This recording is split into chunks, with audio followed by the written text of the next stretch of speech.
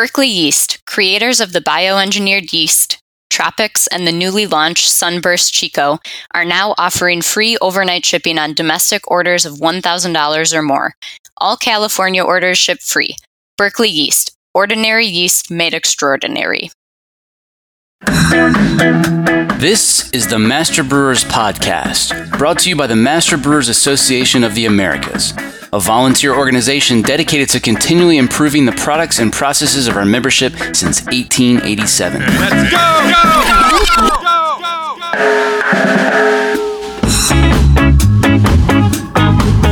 Master Brewers brings you interviews with the industry's best and brightest in brewing science, technology, and operations.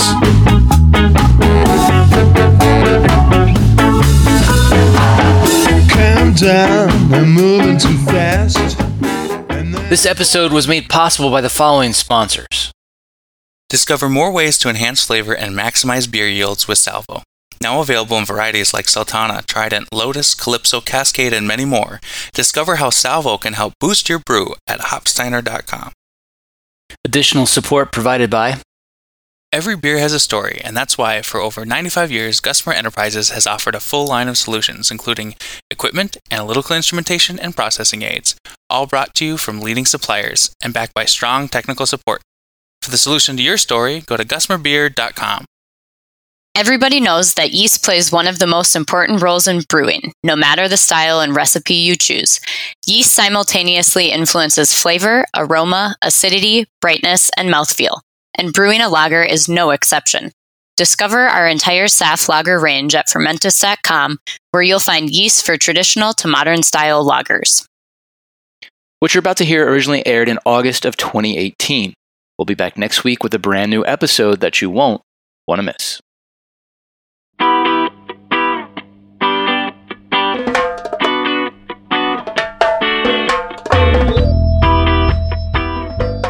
If you go into a pub in the UK and you order a pint of cask beer, you expect it to be perfectly clear. And if it's not clear, you send it back. This week on the show, Cask beer.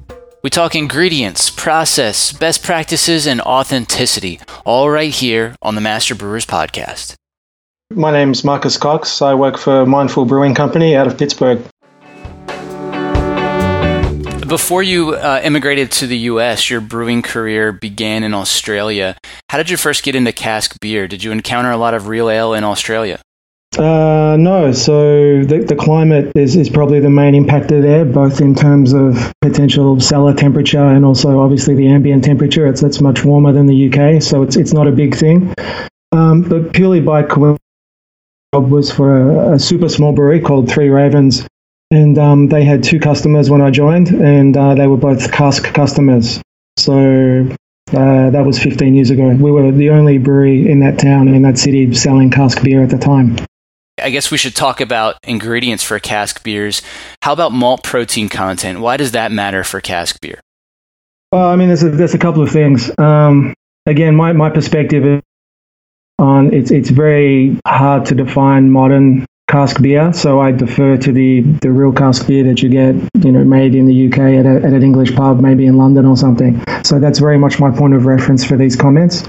One thing to remember is that the protein comment is based on the fact that this is a beer that has a very fast processing and doesn't have any chill stabilization.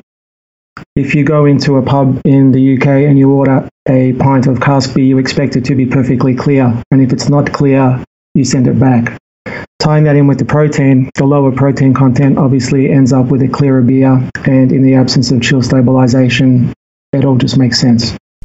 Sounds good. And we've learned from some other episodes, especially with Joe Hertrick, about some of the differences in protein content for European versus North American barley. Do you want to comment on kind of, some of the typical ranges you see there, and perhaps, what types of barley are most commonly used in the UK for these type of beers? Sure. I think over time, the barley market or the barley providers have stabilized a lot of these specifications. So it's probably a little bit less different now than it was traditionally. Obviously, with the American move from 6-row to 2-row in the uptake of craft beer, that's made a big change. But, classically, typically UK ale malt comes in well under 10%. And this is just a very broad generalization looking at some of the main suppliers like Simpson and Baird's and those kind of large medium companies, where if you have a look at something from Breeze, and again, these are very coarse numbers, it's generally plus or minus 12.5% for a two-row base malt. So it doesn't sound like much, but it is enough to make a difference in terms of clarity. And then maybe to tie that back into brewhouse processing, protein content is inverse to extract. So the lower the protein content, the more extract we're getting. When you're doing an English style beer with a single step infusion in a very simplistic mash tun type situation, you'll take that extra extract every day. All right. How about hops? Hops. Well, I mean, hops are a little bit more interesting. And again, looking at a couple of traditional English varieties, Fuggles and the Goldings variants, the thing that really stands out is they tend to have lower alpha and beta acid. So that's something that really, separates them from obviously New World hops and American hops included in that. There's very little geraniol present, higher humulone levels, so there's a particular softness to them, let's say, lower myrcene, and there's generally no beta-pinene present. So this has to be a comparative statement, but the interbreeding of the Neo-Mexicanus hops, most likely with American new varieties, has put some of these compounds into the hops. The English varieties tend not to have them and are much more suitable to traditional, subtle, dry hopping in the cask. I don't know if you've had a chance to listen, but our guest on last week's episode uncovered literature from 1893, which indicated one of the major reasons for dry hopping was to get those hop enzymes into the beer and encourage a secondary fermentation and dry out the beer. How important do you consider that to the process? It's certainly not something that's included in, obviously, classical literature. Having seen the presentation at the Eastern Technical Conference a couple of months back, that was definitely one of the things that caught my eye. It's certainly something we see anecdotally currently at Mindful with tank dry hopping. It makes sense, but I don't think all the evidence is there to prove that it has, it just hasn't been substantiated yet. Okay, what's most important when it comes to yeast selection for cask beers? There's a couple of things. Anything to do with diacetyl goes out the window. So the position is that diacetyl is an acceptable component of classic English cask beer, so you don't need a heavily diacetyl reducing yeast. The second component, which obviously is inherently linked to that, is that you need high flocculation. So you're talking about a beer that's going to undergo secondary fermentation in a sideways sitting cask that has to fall about 12 to 14 inches from top to bottom. You need something that's going to do that in a couple of days, so high flocculation. All right, do you want to comment on the role of Brettanomyces in cask beer? Again, this is something that was flagged relatively recently by Ron Patterson in some of his writings. So it's again another thing that's just kind of popped up that's yet to be fully substantiated, but it would appear that obviously given the name of the yeast, the time it was isolated, it's inherently linked to the British brewing industry. The concept of at a particular time in England, there was a tax regime that taxed different aged beer differently. The aged beer would contain Brettanomyces is the contemporary thinking. All right. What about the biggest ingredient, water? So obviously the breakthrough positioning here is when Burton-on-Trent became the brewing capital of the world. And they're particularly, high degree of sulfates and a back note of Epsom salts of magnesium sulfate generated a really specific water profile that was amenable to higher hopped beers. And higher hopped obviously is a slightly different meaning because you're talking about much lower alpha acids than what we're used to now, but it helped to accentuate the hoppiness of the beers. So basically, once, I think in I've got to check my references, but once the concept of Burtonization was isolated by industrial chemists and brought back to the rest of the UK, that was really the major profile used across the whole country. So the water is, all these ingredients are super critical, but the water is the one that's the easiest to reproduce because you just have to very simply alter the mineral profile. I've seen folks use dextrose, honey, wort, you name it, to prime casks. What's best practice and what's considered most authentic? Most authentic is to leave enough residual fermentables in the cask to ferment itself.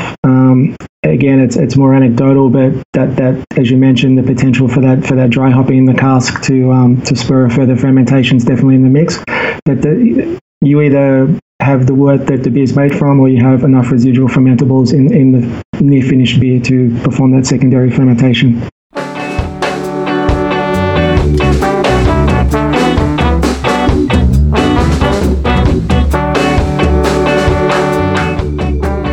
Coming up. So that's the trade-off. You're allowing these non-desirable compounds to vent off, and you're allowing oxygen to come in. I'm John Bryce, and you're listening to the Master Brewers Podcast from the Master Brewers Association of the Americas.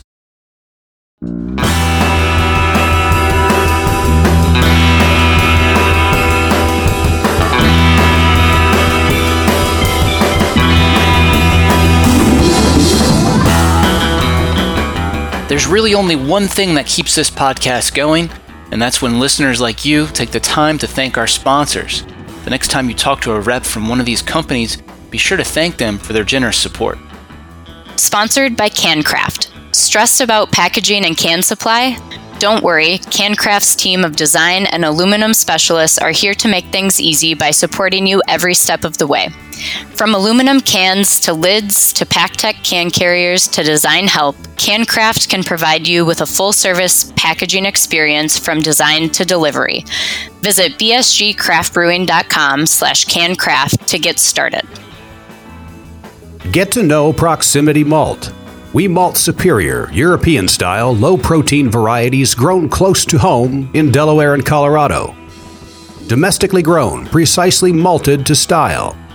With our team of seasoned experts and 2 brand-new malt houses, try what's really new in malt. Check us out at www.proximitymalt.com. Positively impact your process, product, and profitability with actionable insights from BrewIQ, the industry-leading real-time fermentation monitoring solution. Visit www.precisionfermentation.com/MBAA to start saving time and money today. Grist Analytics is the leading quality and production control software platform built by and for craft brewers. The unique cloud-based application gives the unprecedented ability to capture data your way and correlate it across the brewery. Get real-time feedback on the brew deck, analyze correlations from the lab, and track brewery performance while listening to this podcast. Grist Analytics helps you skip past hours of sorting through spreadsheets and paper logs to making informed decisions that drive efficiency and deliver better beer with confidence. GristAnalytics.com. Are you sure you're getting the best deal? Visit the Lupulin Exchange, where you can find every hop variety, every brand, and every vendor. Compare prices, reviews, shipping speeds, reliability, and more on over 1 million pounds shipping direct from every hop merchant and grower in the U.S. The Lupulin Exchange. One stop, all the hops. And here's what's coming up on the Master Brewers calendar. The District Texas Annual Summer Meeting at Inn of the Hills and Kerrville is August 4th through the 6th. District Midwest has a summer meeting August 5th at the Yellow Springs Barrel Room. District Milwaukee meets at the Molson Coors Miller Inn September 21st. The world-famous Master Brewers Brewing and Malting Science course begins September 29th. The 2023 Master Brewers Conference will be October 6th through the 8th in Seattle, Washington. District Michigan's fall meeting will be at Founders Brewing in Grand Rapids, October 19th. Check out the full calendar of events at mbaa.com for more details or to find a district meeting near you. Haven't joined Master Brewers? Now's the time. Just for listening to the Master Brewers podcast, become a member for $123 for the year. Head over to mbaa.com and use code BEER2023 when you join.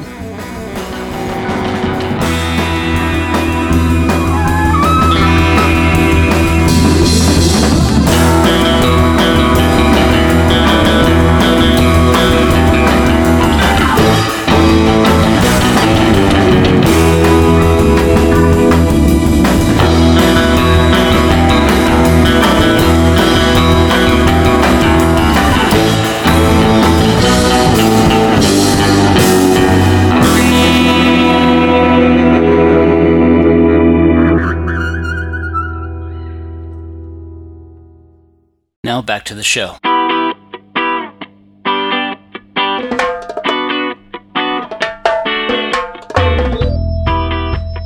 Talk a bit about timing and temperatures when filling casks, and also that balance of yeast to fermentables. Sure. So, I mean, these yeasts are relatively high flocculators, which means they're not the best attenuators. So what happens there is that I think while maybe the dry hopping has a contribution to make, the main thing that inspires that secondary fermentation is just mixing the beer back up. It's sufficiently roused in effect to form that secondary fermentation. The secondary fermentation conditioning temperature comes in at about 54 degrees Fahrenheit, and you're looking about 500,000 cells per mil to make that happen. One thing that is really critical with these beers, and I'm probably going off the question a little bit, but this number, this 54, 55 degrees F or something in that range is going to come up again and again and again. The beer is secondarily conditioned at this temperature. It is served at this temperature. It's in the glass at around this temperature. This temperature is the driving force of what happens downstream with this product. You mentioned a couple of days for settling time earlier. Is that what's typical, or are you typically requiring something different there? It's going to be in relation, obviously, to the starting gravity of the beer and the residual fermentables available. Clarity is a really good indication of a completed secondary fermentation. There's a very English concept of describing a beer as coming on. So once that secondary conditioning is taking place in the cellar, the beer stays in the same place. It doesn't get moved, and it's super critical. So where it's conditioned is where it's dispensed from. The classic image of a Friday night with the guy running out with the magical little firkin and throwing it on the bar for dispense is a little bit kind of out of the realm for me. So that's what's happening there. 54 degrees conditioning, 52, 54 for dry hopping, which obviously occurs simultaneously to the conditioning. The clarification again at that same temperature, 52, 53, 54, 55. That also lands us in a place where the saturation of CO2 that's been generated from the secondary ferment is perfect for the style of beer, which is about 1.15 gas volumes. So that's like basically half of... Yeah, it's less than half a commercial American beer. It's temperature dependent. So because a correct cask beer is dispensed at a particular temperature, and you're going to get that. Yeah, correct. And because it's vented, it's effectively there's a saturation of CO2 in the liquid, which may take it a little bit higher depending on whether the life cycle of the beer, whether it's the first day of tapping or the third day of tapping. But at 0 psi, the balancing point is always going to be that 1.15 gas volumes. All right, talk about the role of oxidation in cask beer. Is it all negative, or are there some benefits too? Well, I think there are some benefits. Obviously, anything that undergoes a secondary fermentation this rapidly is going to have some aromatic compounds that are not necessarily desirable. So that's the trade-off. You're allowing these non-desirable compounds to vent off, and you're allowing oxygen to come in. A lot of these beers are crystal malt forward, so you're talking between 5, 15, 20% crystal malt. And that's probably the most reactive compound in there that's going to oxidize. The shelf life of these beers is so short that the benefits outweigh any negatives from the oxidization. And again, this is an anecdotal, but there's a curiosity that a cask is sideways. It's basically a barrel of beer lying on its side in appearance. This is very beneficial for the precipitation of the yeast during the secondary fermentation, but I think deliberately it allows a greater surface area to interact with the oxygen and to allow the beer to mature, even if it is a very brief period of maturation when it's open. What about dispensing? There are beer engines and gravity taps, cooling jackets, widgets, and all kinds of other accessories. What's most important, and maybe comment on authenticity versus quality? So I'm actually going to bundle authenticity and quality together. I will put the caveat on this that in the UK, breweries tend to be medium size and very regional, and it's a little bit different to here in the US. There's a tied house system where breweries physically own a lot of the pubs that their beer is dispensed in, so it's in their best interest to present them in the best way. To keep it simple, I'd subscribe to the camera definition of cask beer, so the campaign for real ale, and say that gravity dispense is great, beer pump dispense is great. Any extraneous CO2 that is put into the cask at any point takes it off the list of an authentic cask. The bottom line is a lot of the beers I've seen in the US described as cask beer by this definition are not cask beer. Makes sense. What are the most common mistakes you see brewers making when attempting cask beers? I think it's a very delicate balance. I mean, the biggest challenge probably faced in the US is that there isn't necessarily a market for cask beer. So you walk into a pub in London and they're going to have a number of casks on. They're probably owned by a brewery. You're going to have your selection of 4 or 5 different beers, and they sell in those very brief time frames of 3 to 5 days when the beer's at its best. So over here, that's not necessarily the case. So without that, without that history and without that kind of commitment to cask beer, it's very challenging to find cask beer in fresh condition in the US. And often you see it kind of fashionably dosed up with extraneous things that maybe don't belong in cask beer. During the Victorian period, it's obviously the pinnacle of cask. And up until 1880 in the UK, there was a tax on malt.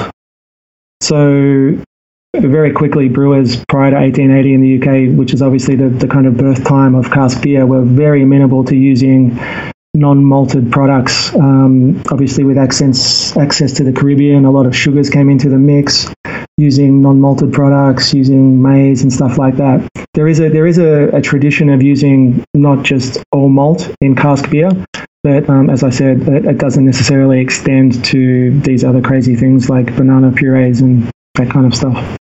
Probably the number one thing you hear from folks unfamiliar with cask beer is, who wants to drink warm, flat beer? How do you respond to that? How do you describe the romance of real ale?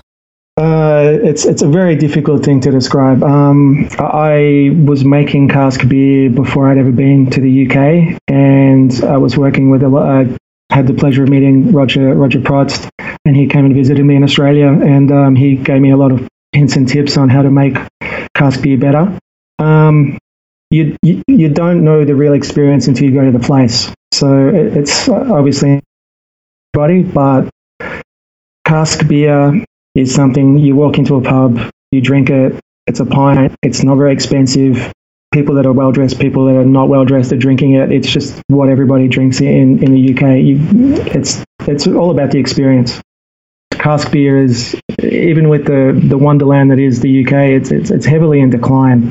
It's the camera, the body that drives the organisation of cask beer from the consumer level has dropped from about 200,000 members down to about 160,000. Cask beer is an anachronism. It's not necessarily best defined as a contemporary product. It needs a way forward. It needs to make friends with craft beer, and they need to find a middle path where craft beer and cask beer can coexist both here and in the UK with slightly different contexts. That was Marcus Cox here on the Master Brewers podcast. Marcus is a member of District Pittsburgh, which was recently resurrected. Now, here's a message from the district president. Hi, my name is Dan Yarnell. I'm a brewer over at Rivertown Brewing in Export, Pennsylvania, just outside of Pittsburgh. I've been brewing professionally for about 8-9 years now, and I am the president of the local chapter here in Pittsburgh for the Master Brewers Association of the Americas. Initially, the MBA started in Pittsburgh in 1935 and then went defunct in the late 2000s. So we've had about 10 years where there's really nothing, so to speak. We were taken over by the Philadelphia chapter, and then earlier this year, I believe it was February, that's when we did reinstate the chapter status. So for any brewers out there that are in kind of the Western Pennsylvania and they're looking for a local chapter, please contact us via either Facebook or through the MBA website, and all the contact information would be right there. My fist full of courage. Are you enjoying the Master Brewers podcast? Let me tell you about a simple way you can help us keep making more. Take a minute to thank our sponsors. There's no way we could produce this show without generous support from sponsors like Hopsteiner, Proximity Malt, BSG, Gussamer, and Precision Fermentation. So please, let them know you heard their message on the Master Brewers podcast and that you appreciate their support. Strength